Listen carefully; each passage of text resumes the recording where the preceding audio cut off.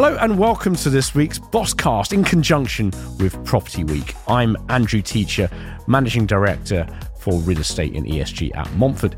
And we're joined this week by Shaun Simons, who's one of the founders at Compton, previously Hatton Real Estate via Colliers, a fantastic entrepreneur with a great history, pioneering everyone's knowledge and awareness of Midtown offices in London. Shaun's going to be talking with us about his journey, about his background with different agencies, and why the death of the office is a little bit overrated. Shaun, fantastic to see you. Thank you very much for coming in. Why don't we just start with some questions about your own journey? Because it's been quite a fascinating trip. Yeah, well, firstly, thank you for having me. So my journey was GCSEs. My teachers called me in about 3 weeks before my GCSEs to inform me that I wouldn't have a place to stay regardless of my results. They also informed me that I was only allowed to take 6 GCSEs, not 9, because my schoolwork was diabolical and they wanted to maintain some good statistics. Wait, what's this? What school? Mill Hill. So I did my GCSEs. I failed them. I went to a sixth form college for about 8 weeks and it was enough. I just wanted to get out to work. I knew I wanted to go to work. I was that guy in the playground at 13 buying and selling mobile phones. So I'd always had this kind of dealer mentality in my mind. My dad was an antique silver dealer. I'd kind of grown up in this kind of very dealing kind of environment. So I actually did a day in stockbroking before I went into property. A friend of my stepfather's had a stockbroking business and I did a day's work experience. I literally wanted to kill myself by the day's end. It was not for me. I then had one of my dad's friends who had a commercial residential management business. He just sold his residential management business and was retaining the commercial business, and he needed a junior. And I went for a day's work experience, absolutely loved it, and ended up getting the job. I was paid £6,000 a year, which was about £450 after tax a month. And that was kind of the beginning of my property journey. It was commercial real estate, not really focused. But today's inflation, it'd be about 500 grand a week. Exactly. It wasn't really focused on any specific part of property. It was kind of a bit of everything. I was this 16-year-old kid. I had a private office on the corner of Marylebone High Street and Devonshire Street. I literally thought I was the bee's knees. The company was called WL Commercial. It doesn't exist anymore. But it was kind of multidisciplinary in terms of agency. My first deal was a 9,000 square foot warehouse in Bayswater to a limousine company. It was just kind of one of these things, but I was doing a bit of everything, bit of rent reviews, badly, buying buildings, selling buildings, lease renewals, new leases, retail, offices, industrial. After about 2 and a bit years of working there, I kind of acknowledged that I'd become this kind of jack of all trades guy without really much focus. And then saw an advert in the back page of the Estates Gazette for a job at a company called Collins Commercial. It was run by a guy called Paul Collins. He was looking for someone to help in their office agency department, and I got the job there. And that kind of gave me like a real grounding and focus in office space. So the previous business that you're also known for was Hatton Real Estate, and you met the co-founders of that working at Richard Susskind's. Yeah. So Ricky Blair, who I'd actually grown up with, we went to school together. We used to drive into work together at 17, kind of dreaming of the days where we could have a business together and do all these amazing things. And anyway, that became a reality. And then I met Michael whilst working at Richard. He was already there. So we'd worked for Richard for 5 years. When you work for a small niche practice like that, you've either got to be part of the action or you've got to do your own thing. I think at the point that we went to Richard to negotiate equity in his business, a lot of the business that was being generated was being self-generated. And actually, when you're working in that kind of environment, you need a piece of the action if you are contributing. And we spent 9 months negotiating a deal with Richard. Unfortunately for that to fail, we had some kind of quite big plans for what we wanted to do to his business. And for reasons I won't go into, but we departed Richard. This is 2010. This is 2010, eye of the global financial crisis. I was getting married. I think we set up the business in June and I was getting married in December. I just bought a house I couldn't afford. And now I'm launching a business that I've got no idea what I'm going to do with. We literally had no plan. We served notice on Richard on the Monday. We were set up 4 weeks later. We'd borrowed £60,000 from 2 different clients. We had £120,000. That kind of gave us, in our mind, about 5 or 6 months worth of runway. And we just kind of went for it. We paid the debt back within 8 weeks, and kind of the rest is history, as they say. And who were those foundation clients for Hatton back then? Well, it's really interesting because, I mean, one thing we'll probably end up talking about is things like social media and the importance of that. That was probably the first time in my whole career I'd actually recognised that property is a people business. It's all about the people, not about necessarily the company you work for. Because when word broke that we were leaving Richard, all of our clients had basically got in contact with us to tell us they were coming with us. That was before we had an office, before we'd had a company name, before a website was even created.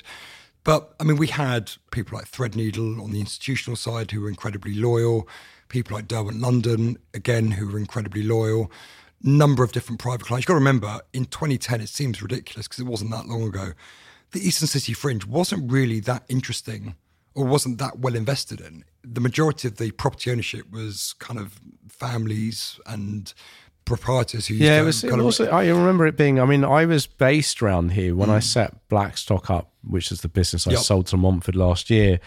But after my stint at the BPF and then at BAA, I sort of bedded down at IPD. I was working for Ian Cullen and Rupert Nabara. Ian, God rest his soul, was a great ambassador for me and a great help. But we were based in the old Save the Children building up on St John Street. So, you know, St John was a great lunching spot and still is. Back then, right, the buildings were Mr. Jones and Mr. Cohen. It was absolutely. it was individuals, whereas today it's Standard Life, Threadneedle, it's institutional money throughout. But that's something that's changed since probably around 2009, 2010. So our client base has shifted significantly. Yeah.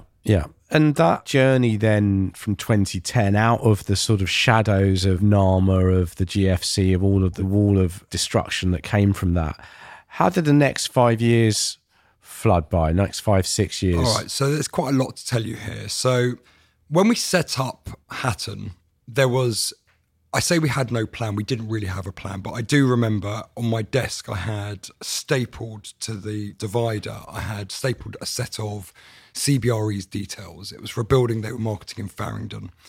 And it was 4 or 5 pages of white A4 paper with lots of black text and one pixelated photo. And I thought, this is 2010, right? This is not the way people should be marketing real estate. And we kind of said that we wanted, given we were 27 at the time, we wanted to kind of approach it in a much more dynamic way. Yeah. So the view was, we should look at ourselves like a marketing agency. We're not just here to lease space. We're here actually to market the space. I think that's something that over the years, I think agents have forgotten about. We don't just lease space, we're here to market it. So we really became kind of marketeers. Every building we took on, regardless of size, had a minimum of 10 professionally taken photographs. A lot of the properties we were marketing had videos with them.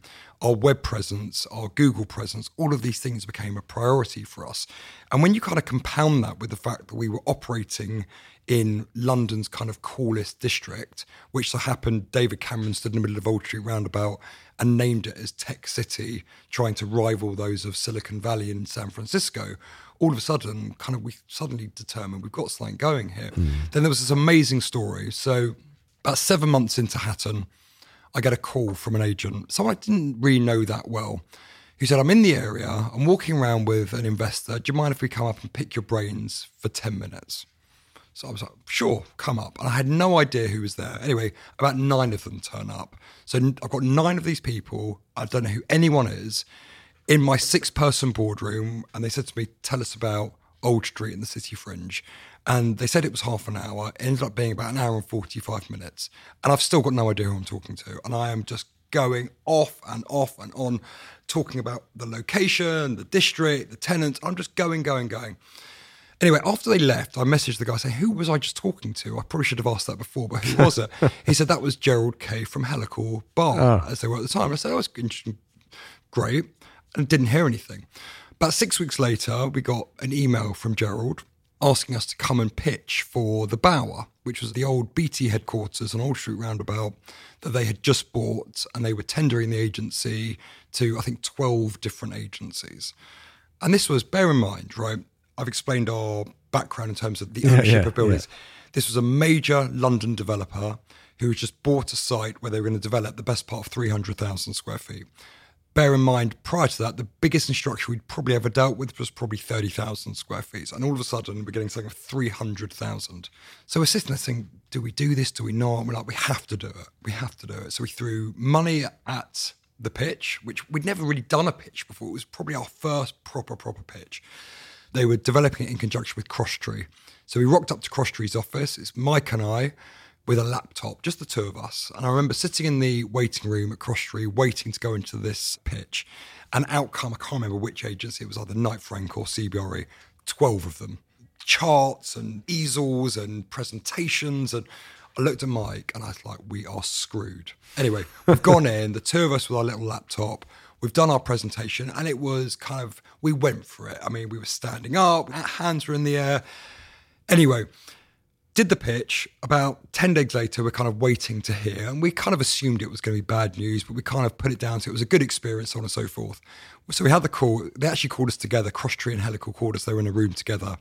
And what they said to us was, you guys were there to make up the numbers. They were very honest about it. They said, we didn't really know you, you're this new startup, but when we all decided who we wanted, you guys were the first people we put on the team sheet. And it was at that moment, I often say to Gerald, because he's still a client and a friend of mine. Great guy, Gerald. He's a titan of industry. But I still say he changed my life, genuinely, because it was that instruction. It was, as I said, best part of 300,000 square feet. We'd beaten 12 agencies to get there. Everyone was talking about it. And that was kind of the moment where I kind of thought, okay, we've got something going here. Well, we'll have to ask Gerald about this. He's due on Bosscast in a few weeks' time. So moving on from that, so you sold the business, you exited the business to Colliers in 2016. And was that planned when you set the business up? And what was the thinking there? Because Colliers culturally, it's a massive business. Yeah, so we sold to Colliers in 2016, but that isn't actually the full story. The full story is in 2013, we had an approach from one of the biggest agents in the world who was interested in acquiring us. Because you've got to remember, the Eastern City Fringe, which was the area that we worked in, no one had really cared about. None of the big agencies were interested in it. But all of a sudden, between 2010 and 2013, it went on the map, especially from the tech sector in particular, and that started driving lots of interest. So one of them approached us. I then opened my gob at somewhere, and anyway, it got out that someone had offered to buy us, and within about a month, we'd had 5 of the biggest agencies in the world all made offers to buy our business, which was incredible. There was no kind of pre-plan to sell it. We always thought it may be a possibility one day, but we never knew when. Anyway, so we had 5 offers, and we were managing the whole process ourselves. Then came this kind of crescendo moment where myself, Michael and Ricky, we met at my house on a Sunday evening to go through the offers and discuss it all. In my mind, I was gone. I was like, guys, we set up this business 3 years ago. We had no money. We were paying our mortgages on our credit card. We were pawning jewellery on Hatton Garden. We're now being offered what is considered life-changing amounts of money. We should take the deal. Anyway, I very rarely get outvoted, but I was outvoted on this occasion. They both voted to not sell, and I was devastated and really angry with them. I didn't speak to them for about 2 weeks. I then apologised for my behaviour because I wasn't very nice about it, and then kind of got my head down and started working again. Ricky then, about 4 to 6 weeks later, we came back. He called another meeting at my house on another Sunday night, and he brought a business plan. And we'd never had a business plan. Even when we set the business up, there was no business plan. And he brought a business plan. It was 72 pages. And on the last page... It's a long business plan. It was a big business plan. It was very pictorial. It was keeping within the brand. It wasn't all text. But on the last page of the presentation, he said, I don't know when, but we're going to sell our business one day for this number. 2 years later, we sold our business within £100,000 of that number. In answer to your question about Colliers on paper, actually, you're right. They were completely different to our culture, our brand, our everything. But actually, credit where credit is due. Of all the people who had previously offered, Colliers were the one corporate who were prepared to let us remain as we were. Whereas a lot of the other people interested wanted to kind of shoehorn us into something within their business. Colliers kind of gave us a lot of freedom. So we had our own office, we ran our own P&L, we were in charge of hiring and firing. We even, after begging them, allowed us to use a black and white logo as opposed to the Colombian flag one, which we felt was more in keeping with the area and the people that we dealt with. So they gave us a lot of freedom, and actually the 5 years I spent there were kind of brilliant. And you subscribe, Shaun, don't you, to the theory that people follow people. So bringing your clients with you from the edgy brand that you'd created wasn't a problem. I think we had 1 or 2 casualties who eventually came back. But listen, property is a people business. And as I said, people followed us from Richard Susskind to Hatton before we'd even set up the name. So us moving from Hatton to Collier's, I think, was less severe than the first move, to be honest with you. And thinking on that point, how do you focus on creating that point of differentiation? And what advice would you give for people listening to this that are in businesses themselves, that own businesses, that have got careers they're developing? What have been the things that have worked for you? What have been the things that haven't worked? So you've always got to have a USP. You've always got to do things differently. I mean, one small example, I don't know if you saw the Christmas film we just kicked out, but that's kind of a classic example of how we try People can see this on your LinkedIn. You can see this obviously on my LinkedIn, but it's just a way of differentiating ourselves. So typically end of year videos amongst our competition, it'll be a bloke or a woman sitting at a boardroom table reading off 4 minutes of statistics about all the things they've done that year. Whereas for us last year, we had a sheep feature, we had a 16-piece marching band. It was kind of a very different way of attacking it. We've not had a sheep on here before, but we do obviously, as you know from being here today, demand that people come with no scripts, there's no accompaniment, and that's a big thing about this podcast other than the audio quality and having only very good looking guests, Shaun Simons. It's the fact that it's massively unscripted. And it is totally, but as I said, our whole shtick, I guess, is we just like to challenge convention. So that comes to the way we communicate with our clients. That's the way we market our real estate. I think the one thing that, as I said this earlier, but I think what a lot of people who do what I do forget is that they're actually a marketing agency.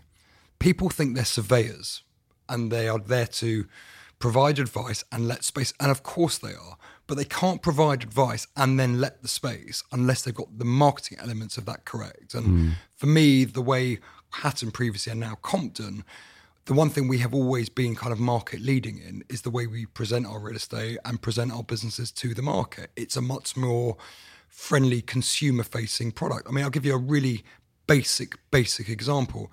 If you go onto many of our competitors' websites, you are probably a minimum of 7 to 8 clicks away from being able to get to the information you want. With Compton and also previously Hatton, you're there within 2 clicks. We are desperately trying to get it down to 1 click. We haven't quite found a way to do it. But it's basics, right? Now, where do you do most your online shopping? For most things you need around the house. Well, that would be Amazon, right? For most people, right? And why do you use Amazon? Because there's no buggering about with credit cards and things. Right. And so using that theory, why should selling real estate be no different? Now, if you were buying a toaster, right? You're going to buy the toaster from Amazon because you know you're 2 clicks away from having that toaster delivered within probably 24 hours, if not less. Whereas if you go, I don't know, John Lewis, right? John Lewis, yes, it's a great business and it's brilliant and everything else, and they've got great product, but it's 5 or 6 clicks. You've then got to put your card details in. It's just all a bit of a faff. Whereas Amazon, check it, click it, delivered. And that's how we look at Compton. It's a marketing business. And I think a lot of our success has been in the failure of our competition understanding that process. Yeah, I mean, these are similar sentiments to Danny Daggers. Very, similar. I know Danny. You know Daniel very well. But how do you square that unconventional approach with what you've described as more institutional, more conventional clients? How does that align? But we offer the same service, right? And if anything, as I said, I mean, one of the reasons that we've continued our focus on the Eastern City Fringe is because no one can quite provide the level of advice that we can provide in our district. We've got the most amount of years behind us. We've done statistically the most amount of deals over the last 15 years, and we know everything that kind of moves in that location. But for us, we are very good at being agents. Like, we are as good as anyone else in terms of the product, if not better. We're quite aggressive in the way we really do our business. Well, I've got a story for you on that in a second. But as I say, we do the same as everyone else. The advice we give is good. The way we report is highly professional. The way we document our deals is in line with market standards. Yeah. Totally in line with market standards. We just create extra layers that kind of differentiate ourselves. I mean, talking about the aggressive nature. So I told the story when people offered to buy our business 3 years in. 2 of those businesses who we turned down decided that, all right, they're not going to sell to us. So do you know what? We're going to go into competition with them. And actually what these 2 global businesses did was they set up Hatton real estate versions within their big businesses. You probably may know who they are. But they set up these small silo teams. They put them in kind of skinny jeans and they employed young people and thought, right, we're going to go and copy their business models. Yeah, I know exactly who you mean. And it was war. For 2 years, they literally went after every single one of our clients, canvassing them, calling them, meeting them, all sorts of tactics. And actually, looking back at all the things that have happened in my career, that's probably one of the best things that's ever happened, because it made me kind of realise that you can't take these things for granted. Competition can set up all the time. And we literally went to war. I mean, lo and behold, both of those departments are now closed. They failed. But actually, it gave us this kind of level of aggression. We've worked so incredibly hard. And I know everyone says they work hard. We work relentlessly. And anyone who's worked with me or a client of mine or an agent, they will know how committed we are. But we've worked so hard to get to where we are. There is no way we're going to let anyone easily take over what we've accomplished. So that level of aggression, we are incredibly protective. We're aggressive about going after deals and business. We will never cross the line. I think it's really important to say we know where the line is. We will always be on the right side of the line from a moral perspective. But business is business, right? I've got lots of friends who are competitors. Business is business, and everyone kind of knows where they stand. So where is business right now in terms of the City Fringe, and how is Midtown faring versus the West End versus the City versus I'm going to give you so nothing is winding me up more at the moment than the way things are being reported within our industry and by the press. There was something recently, I think it was in the Financial Times, talking about rental growth, right? But what this would have come from agents, so the FT wouldn't have just made that up. There is a lot of irresponsible reporting going on. I mean, if you follow me on LinkedIn, I am quite outspoken on LinkedIn. I think it's quite important to report an honest narrative. And I feel there are lots of agents in the market for self-preservation reporting inaccuracies in the market. So yes, they're talking about rental growth, but actually what they fail to recognise is that rental growth is only on the best space in the best locations, which actually probably represents less than 5% of the market. So for the majority of people who are reading that, it's nonsense. So right now, the market is in a really tricky space. And these are the facts, right? Yes, don't get me wrong, there are some very big pre-lettings happening in the West End, in the City. I mean, you would have seen the HSBC deal recently being reported. And yes, big tenant, big amount of space, best-in-class building. We don't know the terms yet, but no doubt it'll be really good terms. But there's a lot of space that's not letting. And why is it not letting? So there's a few factors to consider. One, we still do, as much as it pains me to say, there is still this kind of COVID hangover. I think if you look at someone like Amazon as a case in point, Amazon pre-COVID had a 350,000 square foot requirement to move. That was then put on hold when COVID happened.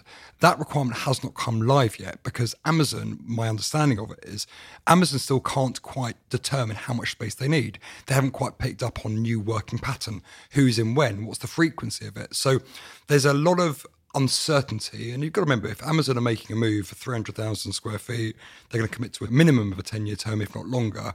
That's a hundreds of £1 million commitment. They're not going to do that without the data to support it. So we still have this kind of COVID hangover lurking around. Sentiment, I think we are, even though we are not technically in a recession, there is a real kind of air of recession hovering. Businesses are typically struggling. I mean, listen, my wife is a makeup artist, and even in that department, people are making less bookings. I see a personal trainer, right? My personal trainer is reporting that his online bookings have slowed because people are much more conscious about spending money. So I think all businesses, no matter whether you're in property, recruitment, banking, makeup, personal training, I think everyone is feeling the pinch at the moment. And given that the biggest expense businesses have is property and people, if they don't have to make a decision around property right now, why would they? And then the third element, which I don't think is spoken about enough, is the lack of activity from the tech sector. Now, People assume that the tech sector is just the Eastern City Fringe. Now, yes. And by tech sector, just to be clear on what you mean by that, you mean social media giants like TikTok, Facebook. You've got the giants, but you've also got the startup culture. So if you look at the success of Wall Street over the last 10 years has been effectively based on high growth technology-based startups. Now put yourself in a tech startup. So there's one particular client I act for who sold their business for, it's about 150 million a few years ago. They raised money back in 2012. They raised a huge amount of cash off a loss-making business. That cash was cheap to borrow because of where interest rates were. They raised a lot of money and they were given full freedom as to how they could spend that money. And I think at the time they attributed 12% to real estate. Today, if that same company were looking to raise money now, they would get less money. The less money would be more expensive and they would be told how they could spend it. So they previously had freedom. They now no longer have that freedom. They've got less of it and less freedom. So if you take tech, which has been responsible for over 50% of take-up in central London, I think over the last 5 or 6 years, if that suddenly comes out of the market, it affects everything, absolutely everything. So this is a moment in time. This is not the end of tech. I mean, you've got AI, which is going to arguably be an even bigger boom industry than what we've seen over the last 10 years. We've got no issues around the future of it. But right now, London generally, across all districts, unless you've got the best building in the best location, it's not easy out there. So as we move into Q3, Shaun, what should people be looking at for the year ahead, for the rest of this year and the first half of next year? With caution, if I'm being honest. And listen, that does me no favours saying that, but it's my true belief. I mean, there were a lot of agents at the beginning of this year saying, yeah, don't worry, it's going to be a really tough H1 and then H2 is going to be fine. The rest of this year is going to be difficult. I think it's going to be really, really difficult. And I actually feel that with the interest rate environment, I think there are a number of property owners who are arguably one void away from being in significant trouble. There is also, which again, people are not talking about, there is this cloud of WeWork going on at the moment. You've seen what their share price has done in America. I can see by the way they are promoting their space, they are firefighting vacancy. Now, WeWork occupy, I think it's over 3 million square feet in central London. If there is an event with WeWork not being able to survive, unless someone comes in and takes that over, it could be a real big issue. And again, no one's really talking about it. Interesting. I mean, there's probably only 2 or 3 people that could take it out. Yeah. And you'd like to think they probably would, because actually, even though, yes, they've got vacancy in some of the awful buildings that they should have never acquired in the first place, actually, a lot of their buildings are occupied, and I think it would probably, I mean, I'm not an M&A expert, but we need to phone up Mark Dixon's what we need to do. You probably do, yeah. But that is something that people are not talking about. I mean, we were talking about it a few years ago. I think it was when WeWork was still massively on the incline. Yeah, but surely, I mean, even if they were a cat with 9 lives, they're through their 9 lives now. The market has benefited from WeWork because actually, listen, property is a very, very simple... It's very easy to criticise WeWork, but they've paid for quite a few Lambos within the Asian community, haven't they? No, well, property is a very simple economic structure. It's supply and demand. And actually, what WeWork did at a very fortuitous time is they became a lead contributor for taking space at a time where, on the back of the global financial crisis, there weren't that many people taking space. So it benefited, and actually... But did it falsely inflate pricing for everybody else and thus the market? Many would say that it did. I'm not sure it did, because actually, whatever you say wrong about WeWork, what WeWork actually did, virtually single-handedly, is they rewrote the script for how occupiers take space in central London. The WeWork effect is bigger, I think, than people give them credit for. So let me put some substance behind that. I agree with the point. Pre-WeWork, you were either a conventional occupier or you were a serviced occupier. You were either an occupier of Derwent, Landsec, British Land, or Regis, the office group, and whoever in that service office sector. What WeWork did is they kind of broke down barriers. They actually, with their enterprise offering, with their larger deals, with the way they were refurbishing spaces, they broke down the barriers. And actually, for all the wrong that WeWork did, they did plenty of things wrong in their growth. The one thing they did, maybe by accident, was they actually merged the conventional worlds and the service worlds together. I mean, standing here today, there is very little difference in product, not across the whole market, but in a certain part between a serviced offering or historically a service offering and a historic conventional offering. And you've got to remember, the occupier of today, they don't care if the building's owned by WeWork or British Land. They just care about the space.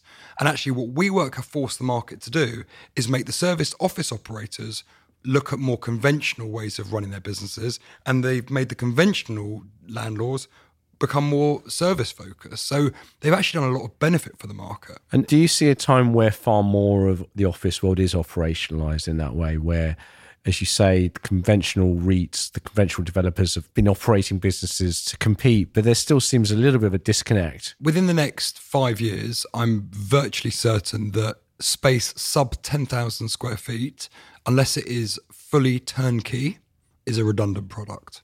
So that's the way the market is going.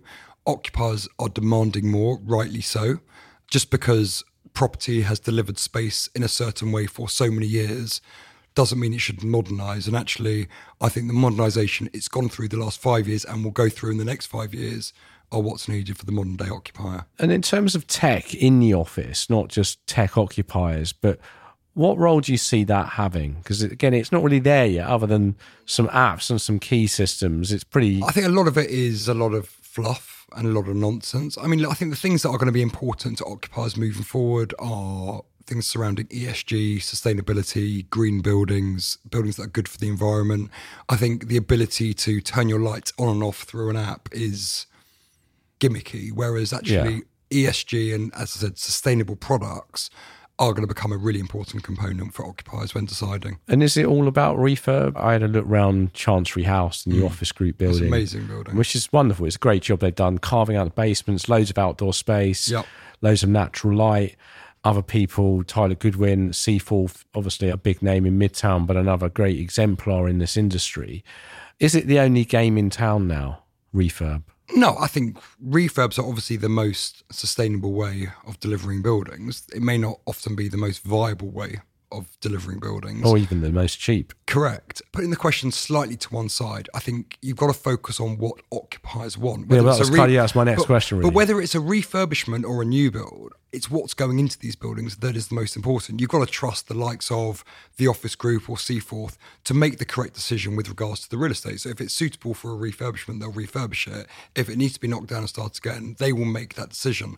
But once it's been built or once it's been developed, it's what goes into it. And yes, occupiers are more demanding. And I think especially with the pressures of work from home as now a viable option for some employees, creating better workplaces for businesses to thrive has never been more important. And in terms of your own workplace, let's talk about Compton for the final bit of this podcast.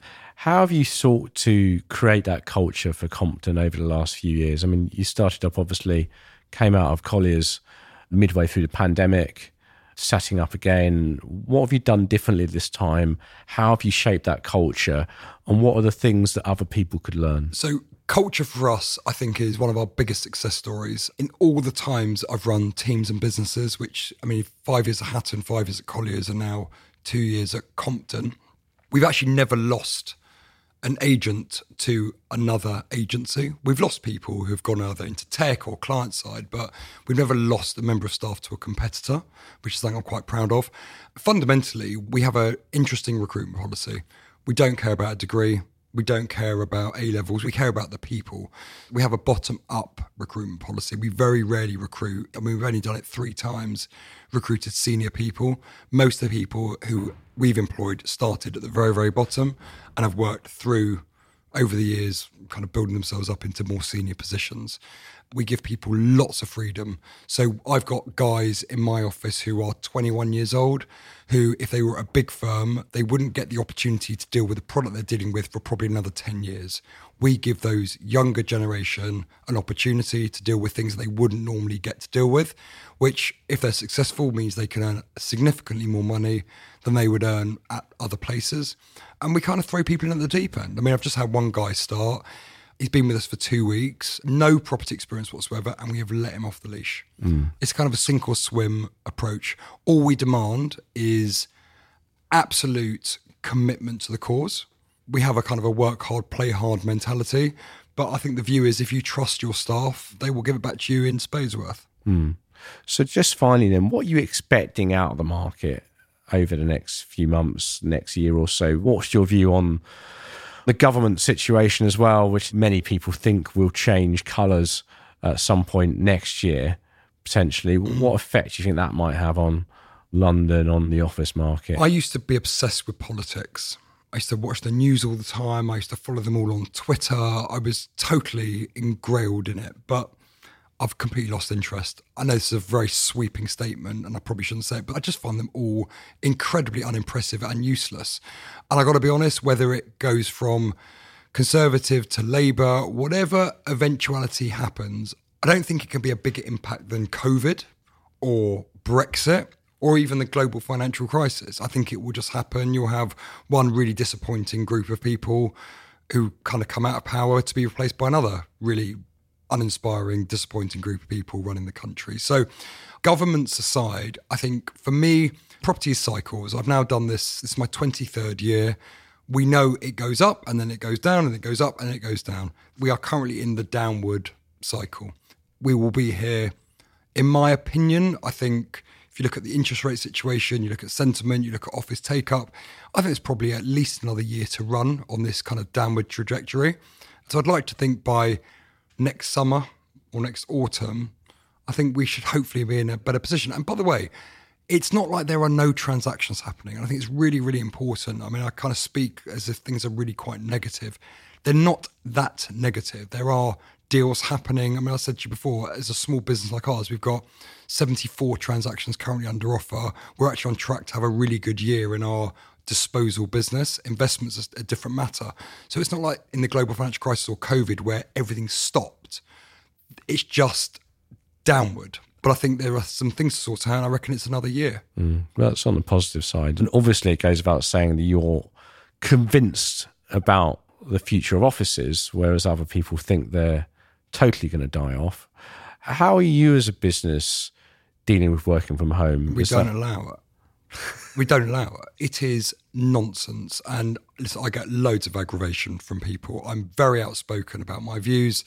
People think there is a bias because obviously my livelihood is renting office space. If people don't rent office space, I've got no livelihood. But truly, it's not a biased opinion. From first-hand experience, I could not have created Hatton nor Compton without being in an office. As I said, we have a bottom-up policy. We recruit young people. How can these guys learn if they're working from home, first thing? It's not just applying property, that applies across every single industry. I've got friends who work for tech companies. They've never met their colleagues. I mean, not only are they miserable at home, lonely, and all their mental health is a problem, but they're not advancing in their careers because they're literally spending all day with themselves and their cat or their dog. There's also a social responsibility. And I've said this before, but if workers are not in city centres, the whole infrastructure upon which we have become accustomed to and rely on fails. Transport, public realm, retail leisure, service, all of it fails. So there is a social responsibility. There are these keyboard warrior morons on LinkedIn or social media who are kind of pressing this narrative, which I just think is nonsense. And by the way, for the record, I appreciate it's not a one-size-fits-all. I appreciate there will be people in the working environment who are suited to working from home and benefit from working from home. This is not a one-size-fits-all. But for the vast majority, being in an office is good for business, it's good for the economy, it's good for individuals who want to progress their careers, and those who argue differently, I just think are misguided. Well, that's some wise words from our next Minister for Property. Shaun Simons. I'd love to do it, by the way. I'd get them all back. Well, no, we should start the campaign right here, Shaun Simons. Thank you very much for coming in. Thank you very Shaun much. Simons, one of the founders at Compton, formerly Hatton Real Estate. It's been a pleasure talking to you today. I've been Andrew Teacher, Managing Director for Real Estate and ESG at Montfort. Thank you very much for listening, and we will see you again very soon. You can subscribe to Propcast on Apple, Spotify, Amazon, SoundCloud, wherever you get your podcasts from. Do suggest some more guests, and we will see you very, very soon. Thank you.